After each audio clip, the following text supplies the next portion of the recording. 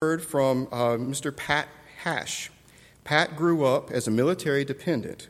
Once his father retired, they called Corbin, Kentucky home. After serving over 37 years in the U.S. Army, he retired on the 30th of June, 2011. 28 of those years he served as chaplain.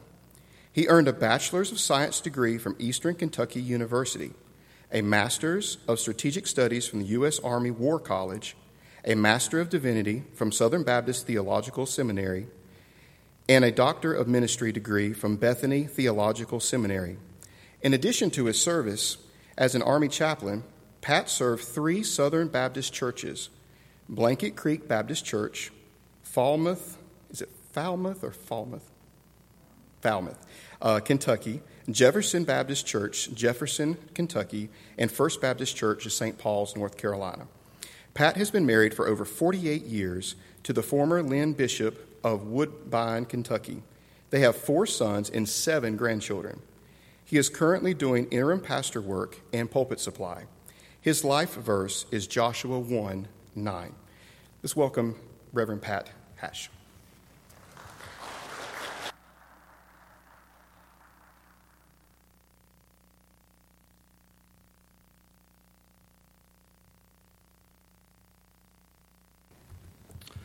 Thank you all so much for allowing me the honor and the privilege to be with you this morning. I look at every time I go into a church pulpit, doesn't matter what size of people are there, doesn't matter who's there, we're going to take and worship God, and we're going to take and look at His Word.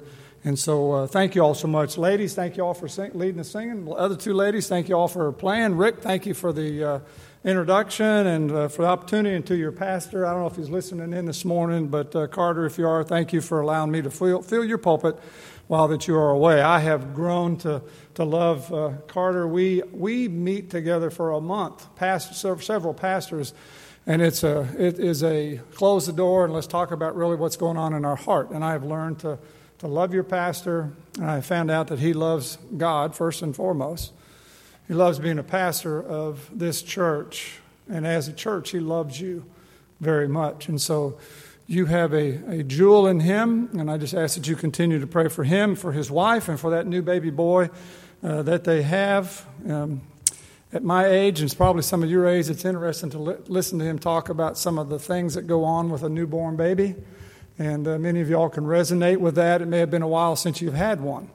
I say that to say this. My wife and I are 67 years old, and we ask you to keep us in our prayers. We are helping to raise our granddaughter, who just turned 3. And I can tell you that when it comes to energy and all the other things that a 3-year-old does, my wife and I do not have a chance. She is a blessing. We are so glad to have her in our home, but we never thought at 67 we'd be taking care of another little one. But we are, and we just ask that you continue to bless us. You got this thing turned on here? I'm going to move this mic if you do, if that's all right. All right. So if you would today, join me as we turn our Bibles to Exodus. Exodus, the 8th chapter, verses 1 through 10. Exodus, the 8th chapter, verses 1 through 10. Now, I don't know about you, but there have been times in my life that I have put off doing something that I should have done.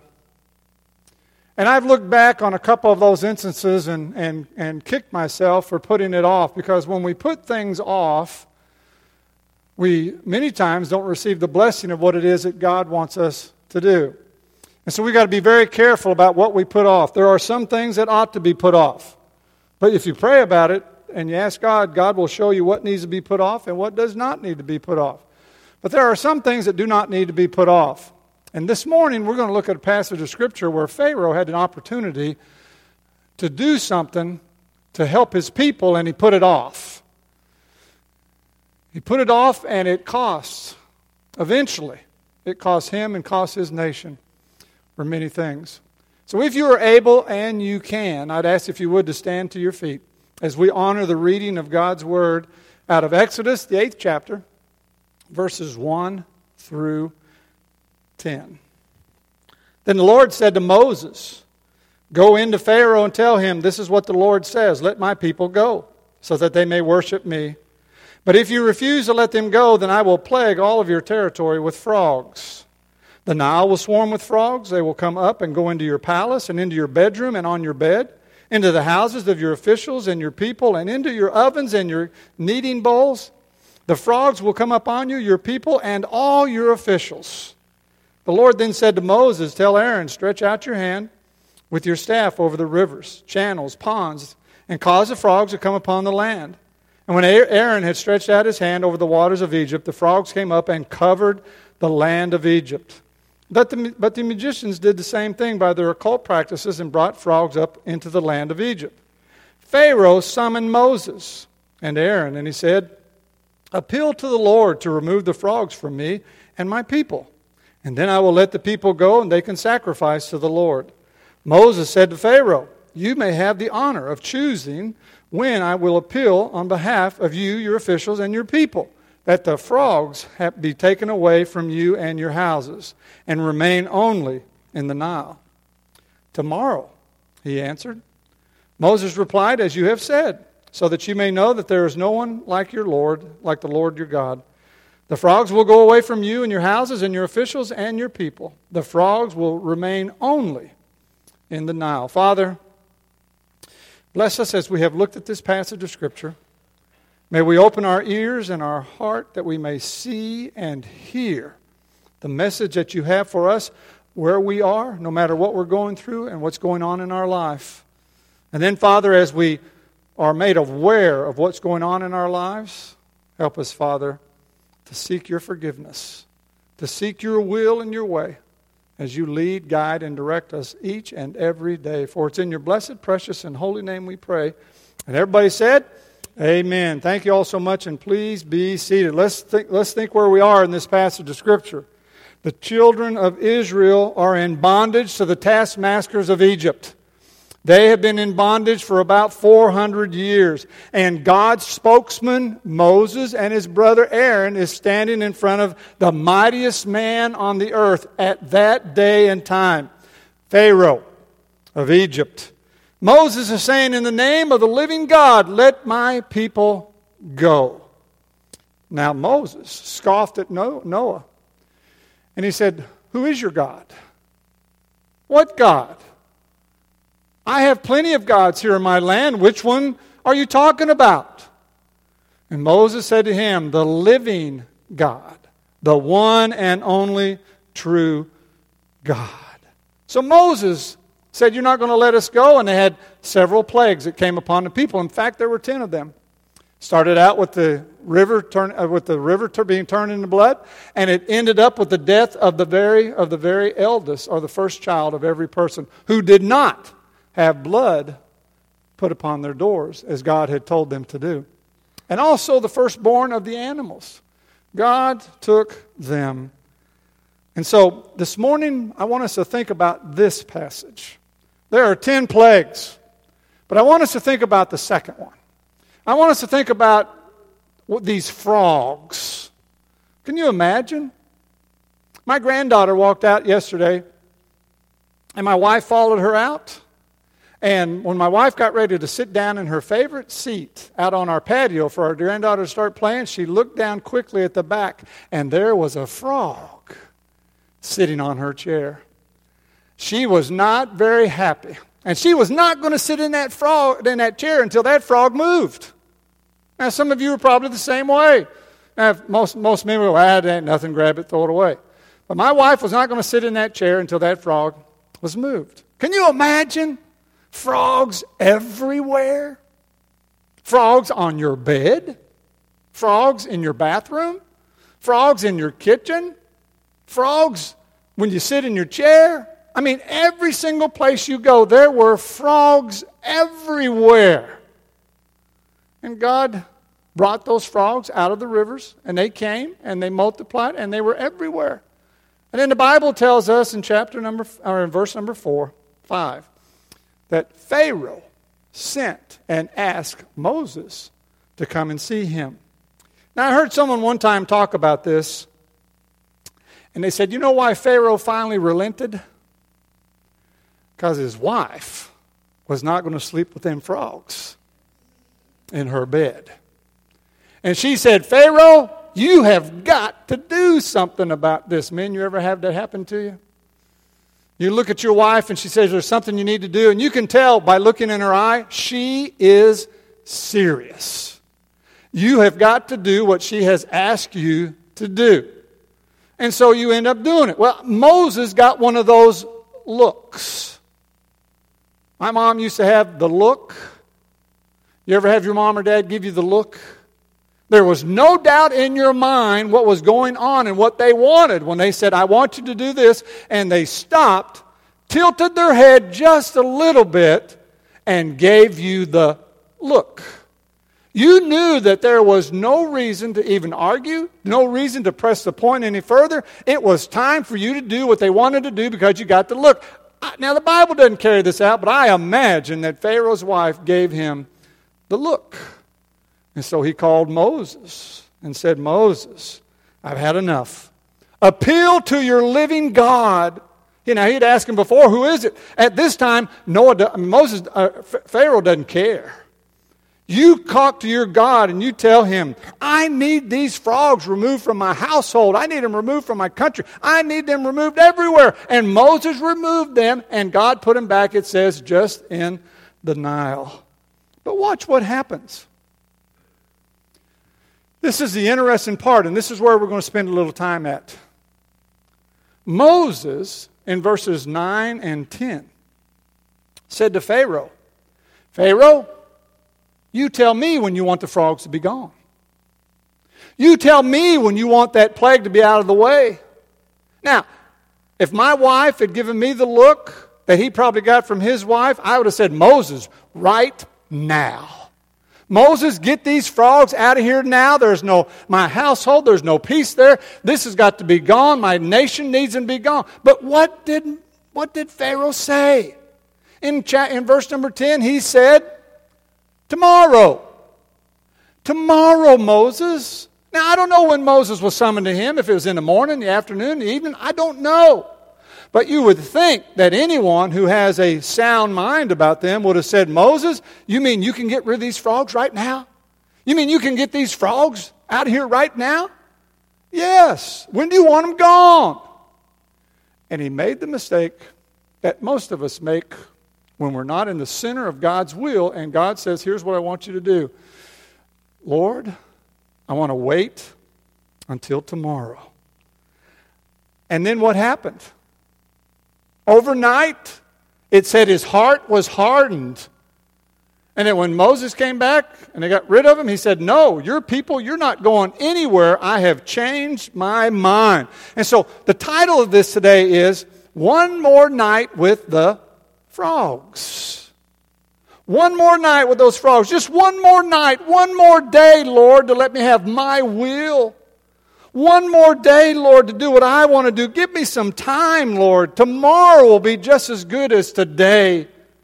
Lord, let me wait till tomorrow. When I was 19 years old, God got my attention and said, I want you to become a preacher. Now, at 19, I was not ready to do that. I was saved since I was 10, had been in churches. My dad was a pastor, and I had been in churches every time the door was open. Maybe your family was like that, door open, and we never questioned my mom and dad. When the door of the church was open where he was pastoring, we were there.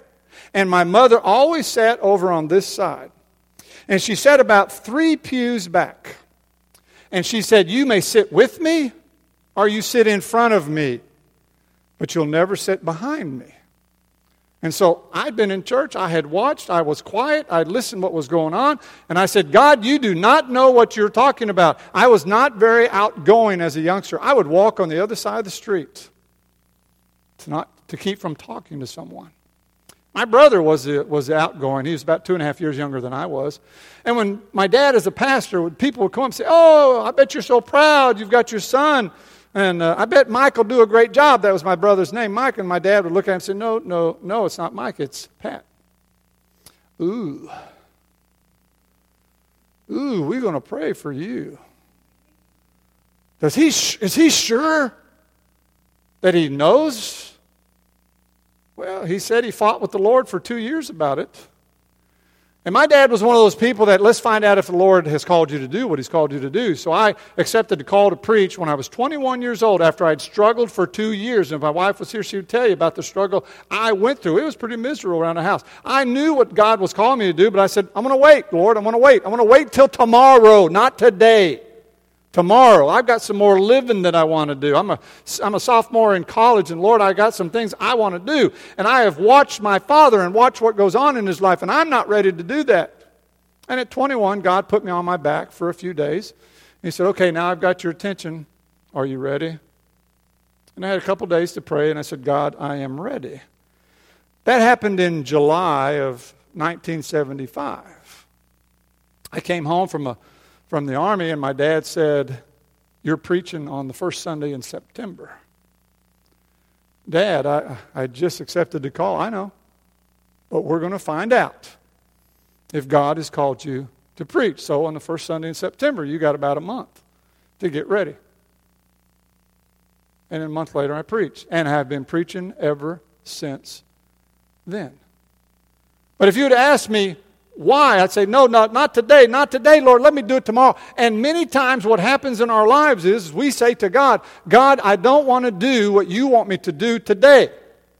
And because I don't want to do it today, come back tomorrow. And then we get a chance to continue doing what we're doing. Heart gets a little bit hard. And then we go, no, Lord, I still don't want to do what you want me to do. And I ran from God for 2 years until He finally got my attention. Maybe some of you have been running from years from what God has wanted you to do. I don't know you all from anybody else. I know you, Pastor. Just met Rick. But God may be talking to some of you that says, you know, there are some things you should have done a couple years ago that I asked you to do, and you decided you didn't want to do it. You're like Pharaoh here. God is going to bless you. God's going to touch you. God's going to be with you. God's going to take and work with you. And God's going to give you the wherewithal. Because listen to me, brothers and sisters, when God calls you to do whatever it is He calls you to do, He gives you the wherewithal to do what He calls you to do. These girls did a great job leading up here. That's a calling as far as I'm concerned. Because let me tell you what, I can't sing a lick. I can preach okay, but I can't sing a lick. I can't wait to get to heaven where I can sing. My dad was terrible too, but my dad always said this, every single person can carry a tune, but only a few people can unload it. Now maybe you can't unload it, and God's probably not calling you to do that, but whatever God is calling you to do, don't put it off. Don't continue to put it off because you are missing out on the blessings that God has for you. Now, there's a couple things that when we look at this scripture today, I want to think about putting it procrastination. Call it for what it is. The frog, procrastination. I don't understand. People want to live with the frogs instead of do God's will. Now, Pharaoh didn't know God that well, but he knew where those frogs came from. And he knew who could get rid of those frogs. But why he said, I don't want to do that right now. Let's do it tomorrow. Give me another 12 or 18 hours with these frogs. I don't understand why he did that. But let me tell you, when you think about it, when we put things off until tomorrow, first of all, it is a sad state of affairs when we think about what God is calling us to do. It's heartbreak. It's disappointment. It ruins lives. Souls are lost because of tomorrow. You remember the story of King Agrippa? Paul is standing in front of King Agrippa and he says, tell me what you got to tell me, King Agrippa. Or Paul, tell me about it. And Paul began to preach to him, began to talk to him. And in the 26th chapter of the book of Acts, they get down to the very end and King Agrippa says, Paul, almost you persuaded me to be a Christian. And what he was really saying was, Paul, let's wait till tomorrow. Let's wait until next year.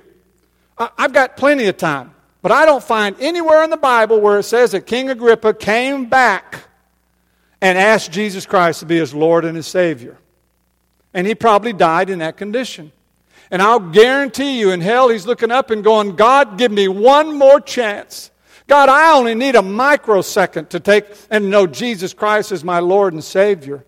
But his life was lost because he looked at Paul, who preached his heart out to him, who told him about the Jews. And this, if you go on in chapter 27 in Acts, it says that Agrippa said to other people, if Paul had not said he needed to go to Caesar because he is a Roman citizen, I'd let him go.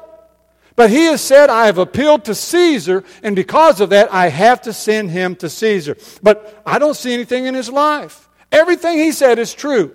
But you know what? He didn't believe it enough to accept Jesus Christ as his Lord and as his Savior. Listen to this poem by Edgar Guest. He was going to be all that a mortal could be tomorrow. No one would be kinder or braver than he was tomorrow. A friend who was troubled and weary, he knew, who he was gifted to give a hand because they needed it. And he would call on him and see what he could do tomorrow. Each morning he stacked up the letters that he needed to write to people tomorrow. And he thought of the folks that he would fill with delight tomorrow. It was too bad indeed. He was busy today. He hadn't a minute to stop on his way. More time he would have to give to others, he'd say, tomorrow. The greatest of workers this man has been tomorrow. The world would have known him had he ever seen tomorrow. But the fact is that he died and faded from view. And all that he left here when his living was through was a mountain of things that he intended to do. Tomorrow. The frogs of procrastination afflict every single one of us. We always, if we're not careful, put things off. And then sometimes we come back to them. Hopefully we do. And sometimes we don't come back to them. But not only does it come to destroy our lives, our goals, and our ambitions because we put it off until tomorrow, it robs us of everything that's worthwhile, especially the spiritual things that God has called us to and God would have us to do. How many of us can say, tomorrow I'm going to start praying more and better and disciplined with God? I'm going to do it on schedule, but I'll do it tomorrow. I ought to read my Bible. Get up and set a time where I sit with God every day reading my Bible, but not just reading the Bible, but seeing what God has to say to me through what He has given to me. Oh, I would love to do that, but I'll start it tomorrow. Why, tomorrow I'll start tithing. Tomorrow, you know, these days are hard today, but when I get my job straightened out, when I get my bills paid for, then I will have some tithe to give to the Lord. But tomorrow, I will start. Tomorrow, I'll join the church. Tomorrow, I will fill a volunteer position in the church that the nominating committee has asked me to do. And maybe they've asked me to do it for several years.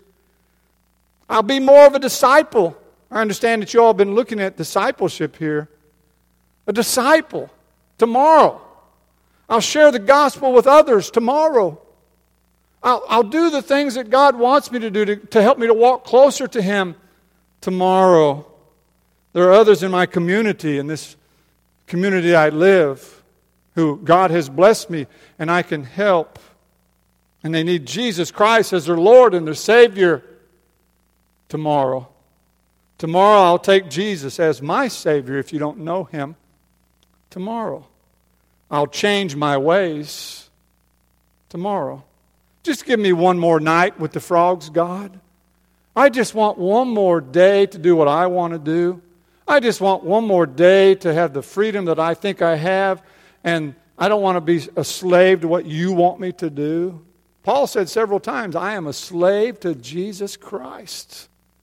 He knew that we give our lives to Christ. That means every aspect of our life. And that we need to stop putting things off till tomorrow. The second thing that we see about this is that because Pharaoh kept putting things off, tomorrow brought him death. The Bible says that Pharaoh hardened his heart when tomorrow came. After he had already told Moses, why don't you take the frogs away tomorrow? Why don't you take and empty our land and our houses and my palace and everything of the frogs, but do it tomorrow. But you see what happens when this process of procrastination gets on our hearts and it keeps us from doing what God would want us to do? It leads to hardness of our heart. It leads to being less responsive to the Word of God and the teachings of God. It means that we have a less of ability to respond to what God is calling us to. We have a less of a capacity to have sensitivity and to care about people. When we say tomorrow, procrastination causes us to become more calloused about the needs of our community and the needs of our church and the needs of the people that we worship with, and that we are called to love each and every day. And when tomorrow comes, if we're not careful, we are inclined to say no again. No tomorrow. And so it was with Pharaoh. For 9 plagues, he said, no, God, tomorrow. I'll let you people maybe go tomorrow. I might let them go out and worship, but remember at first he said, now you can't leave the land. And Moses says, no, we can't do that. We can't worship in the land. We need to leave. And he said, well, you can go out for 3 days and you'll be outside the land and you begin to do what you want to do. But every single time Pharaoh would come back and he would go, he said, I just not going to let you do it today. I'm just not going to let you go. My heart has been hardened. And every single time of those 9 plagues that he said no to God, his heart was hardened after the plague was upon the people. But the 10th one affected him personally. The 10th one was the death of every first child in the land of Egypt. There were no people, from Pharaoh down to slaves, who got out of that. The only reason that people got out of that, even for the Israelites, is because God told them through Moses, we need to take the blood of a perfect, unblemished lamb. We're going to put it on the doorpost. And when the death angel comes and the death angel sees that blood on our doorpost, the death angel will pass us by. You see, putting it off tomorrow ultimately costs the Egyptians the death of their firstborn. But you know what? It also cost Pharaoh because he let the people go.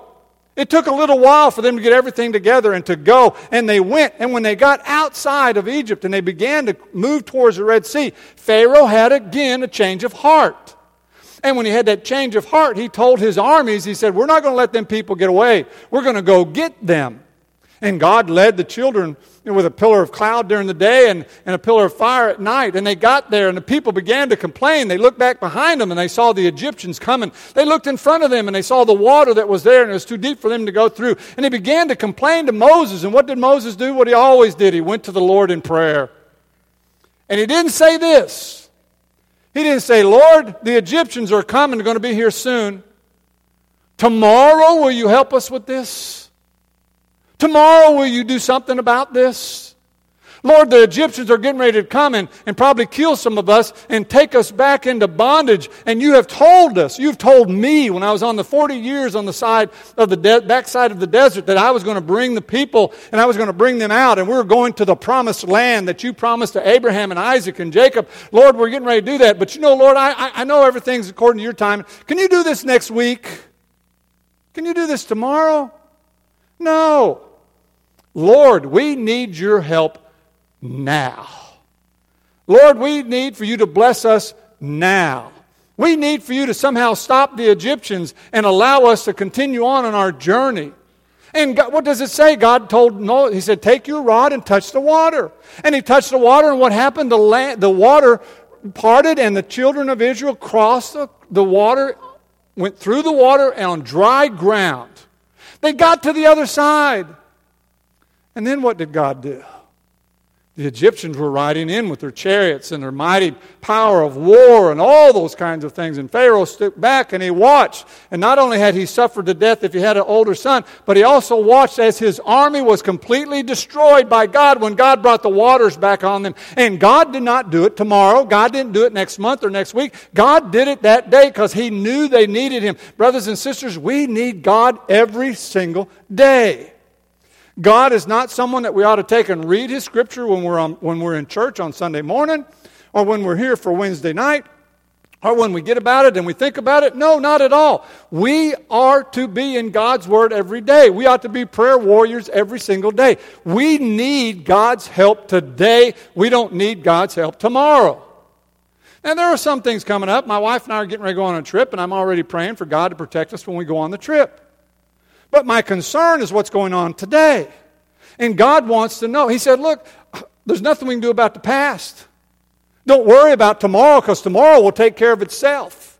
Today is the day that we come to God and we leave it in God's hands and say, God, we need you to help us with this so that we can do what it is that you would have us to do. So Pharaoh went through all of those things. And what a travesty it is that he had an opportunity to take and to get rid of these things and let the God's people go, but it took 10 plagues for it to happen, and the last one was death. He had an opportunity not to take his army out and to destroy what he thought he was going to do, destroy the Israelites, and his army itself was destroyed. Why? Because he said, instead of letting people go, let's wait till tomorrow. But you see, God's people, we're not called to do that. We are called to do what God would have us to do. Why? Because thirdly, tomorrow is the word of Satan. Tomorrow. Satan says, just wait till tomorrow. You see, there's a hopelessness in this word, because it's a tool that Satan uses all the time against us. God has a plan. God has something He wants us to do. And we say tomorrow. Tomorrow, God. You see, Satan would destroy everything if he could, but he knows he can't.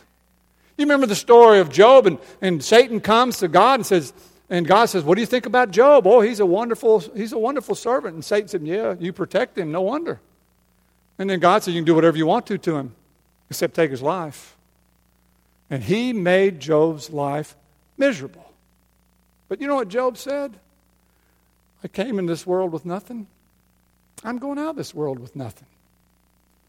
Praise God. Doesn't mean he questioned.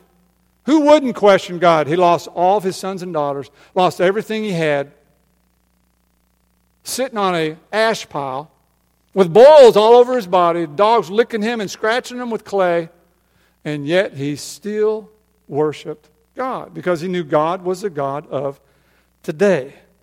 Someone once told me a story. Satan was having a meeting with his angels. And the angels were complaining about how people were getting saved and people were, joining the church after they got saved, and they were becoming what God would want them to be. And the demons around said, what can we do about this? And so Satan said, what do y'all think we ought to do? Well, I think we ought to tell them that there is no God. They said, look at the world today. There are a lot of people out there that say there is no God. All we got to do is get that small little couple 100 million people who say there is one, just bring something in their life to cause them to say there is no God. And Satan will say, look, I've been trying to do that since Adam and Eve. It ain't going to work. Another one said, well, let's tell them that there is a God, but let's tell them that God doesn't care about them. That God doesn't have anything to do with their life. That God is there, but He's wound the earth up, He's thrown it out, and no matter what you're going through, what you're doing, God really cares less about you. And God's not going to protect you, and God's not going to do anything for you. And Satan said, that doesn't work either. I've done that too. And people are still coming to God. People are still accepting Jesus Christ as their Lord and Savior. And then the third demon said, Satan, I got it. Let's tell them there is a God. Let's tell them that Jesus Christ saves. Let's tell them that God cares about them, that God loves them. Let's tell them that God wants to be involved in their lives. God wants to see a plan fulfilled in their lives. He said, but when we tell them that, we're going to tell them this. But God will do all these things for you tomorrow. Tomorrow. Oh, God loves you, but He's not going to show you His love until tomorrow. God has His Son, Jesus Christ, that came, but He's not going to save you till tomorrow. God's not going to take and work in your lives until tomorrow. And so He says, let's tell them tomorrow. Let's just tell them tomorrow. You see, Satan uses procrastination against God's people because he knows he can't talk most of us out who already know God into knowing that God is real. He can't talk us out of salvation. The Bible says that once we have been saved, that we are put in the hand of God and we stay in the hand of God. He knows he can't do that. But what he can do is he can get us to procrastinate. He can get us to put it off till tomorrow. He can get us to say, there's a lost person down the street I need to go and talk to, but I'll do it tomorrow. There's a person who I need to go visit I haven't seen in a while. I'll do it tomorrow. There's a person I need to write a note with, but I'll go do it tomorrow. And then tomorrow comes and we forget about it, or we put it off for another day. The demon said to Satan, that's how we get them. Tell them not to worry about it. They got plenty of time, and they can do whatever God wants them to do tomorrow.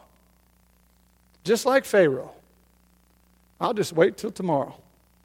I'll make a decision then. I'll get it worked out in my mind then. The last thing is this. Listen to me.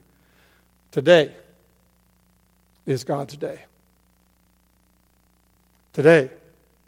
What does the Bible say? This is the day that the Lord has made. Let us rejoice and be glad in it. When Jesus called his disciples, he didn't go up to Matthew, who was a tax collector, and say, Matthew, I'm coming back by this way tomorrow. Do you want to be one of my disciples? No. Jesus looked at him and said, follow me. And Matthew gave up everything and followed Jesus. He looked at John and James and says, I want to make you fishers of men. Would you follow me? He didn't say, I'll be back this way next week. He said, today. Today, I want you to follow me. Leave all that you have, except for what we got on your body and your shoes on your feet. Today. Today. Live today. Decide today. Act today. That's what God wants us to do. He doesn't want us to hold off when it comes to salvation, when it comes out to what He's calling us to do, when it comes out to what He wants us to do in this church and in this community. He calls us to do it today. If there's something you ought to do, you do it today. Maybe you're here, and I don't know if any of you don't know Jesus, but if you don't know Jesus, today. Maybe you're here and you need to rededicate your life. There's been a couple things going on in your life that you're not real proud of. The Bible tells us that all have sinned and come short of the glory of God every single day. But there's something in our lives that we're not real proud of. And today is the day to ask for forgiveness. I need to write somebody to do it today. I need to visit somebody. Do it today. Is there a breach in your relationship with somebody in this church or somebody in the community that needs to be taken care of? Take care of it today. You remember when people came to give an offering? It was in Matthew's gospel, and they came to give an offering, and Jesus said, if there's something between you and somebody else, lay the offering down and go take care of whatever's going on and breach a relationship. And once you take care of that, then you come back. And then you give your offering to me. There's some barrier. Get rid of it today. God wants us to be happy. You see, today is the time to say, I love you, God. I care about you, God. And I need to tell somebody that. I saw something on Facebook not too long ago. Maybe you've seen it.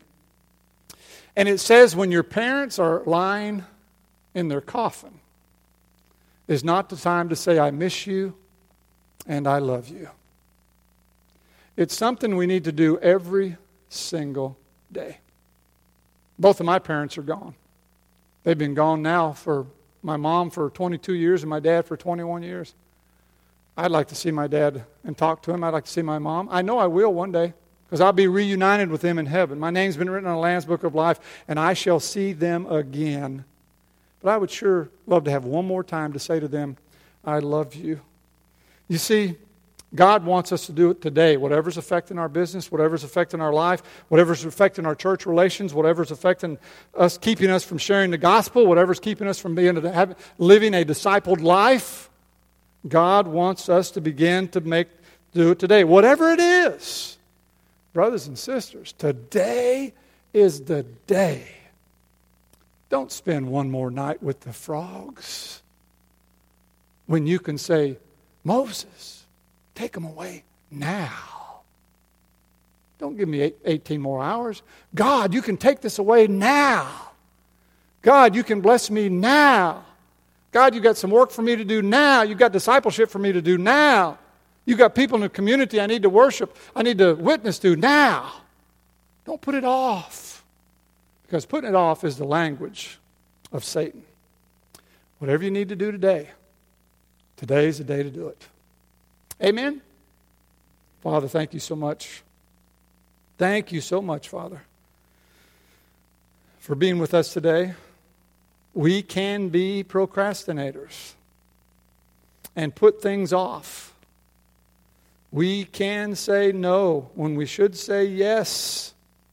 So, Father, help us today to stop procrastinating and wanting another night, another day with the frogs. Help us, Father, to be the person you've called us to be, to do what you've called us to do, to mend that broken relationship, to mend whatever it is that we've been putting off, to do whatever you've called us to do, Father, and help us to stop putting it off and to do it as you lead us and call us to do it. So, Father, we're going to sing a song. We're going to open this altar up, and we're going to invite people to come and to stop putting things, spending one more night with the frogs, stop procrastinating, and, Father, let you have whatever you want in their lives. For it's in your blessed, precious, and holy name we pray. And all God's people said, amen. Ladies, what song are we going to sing?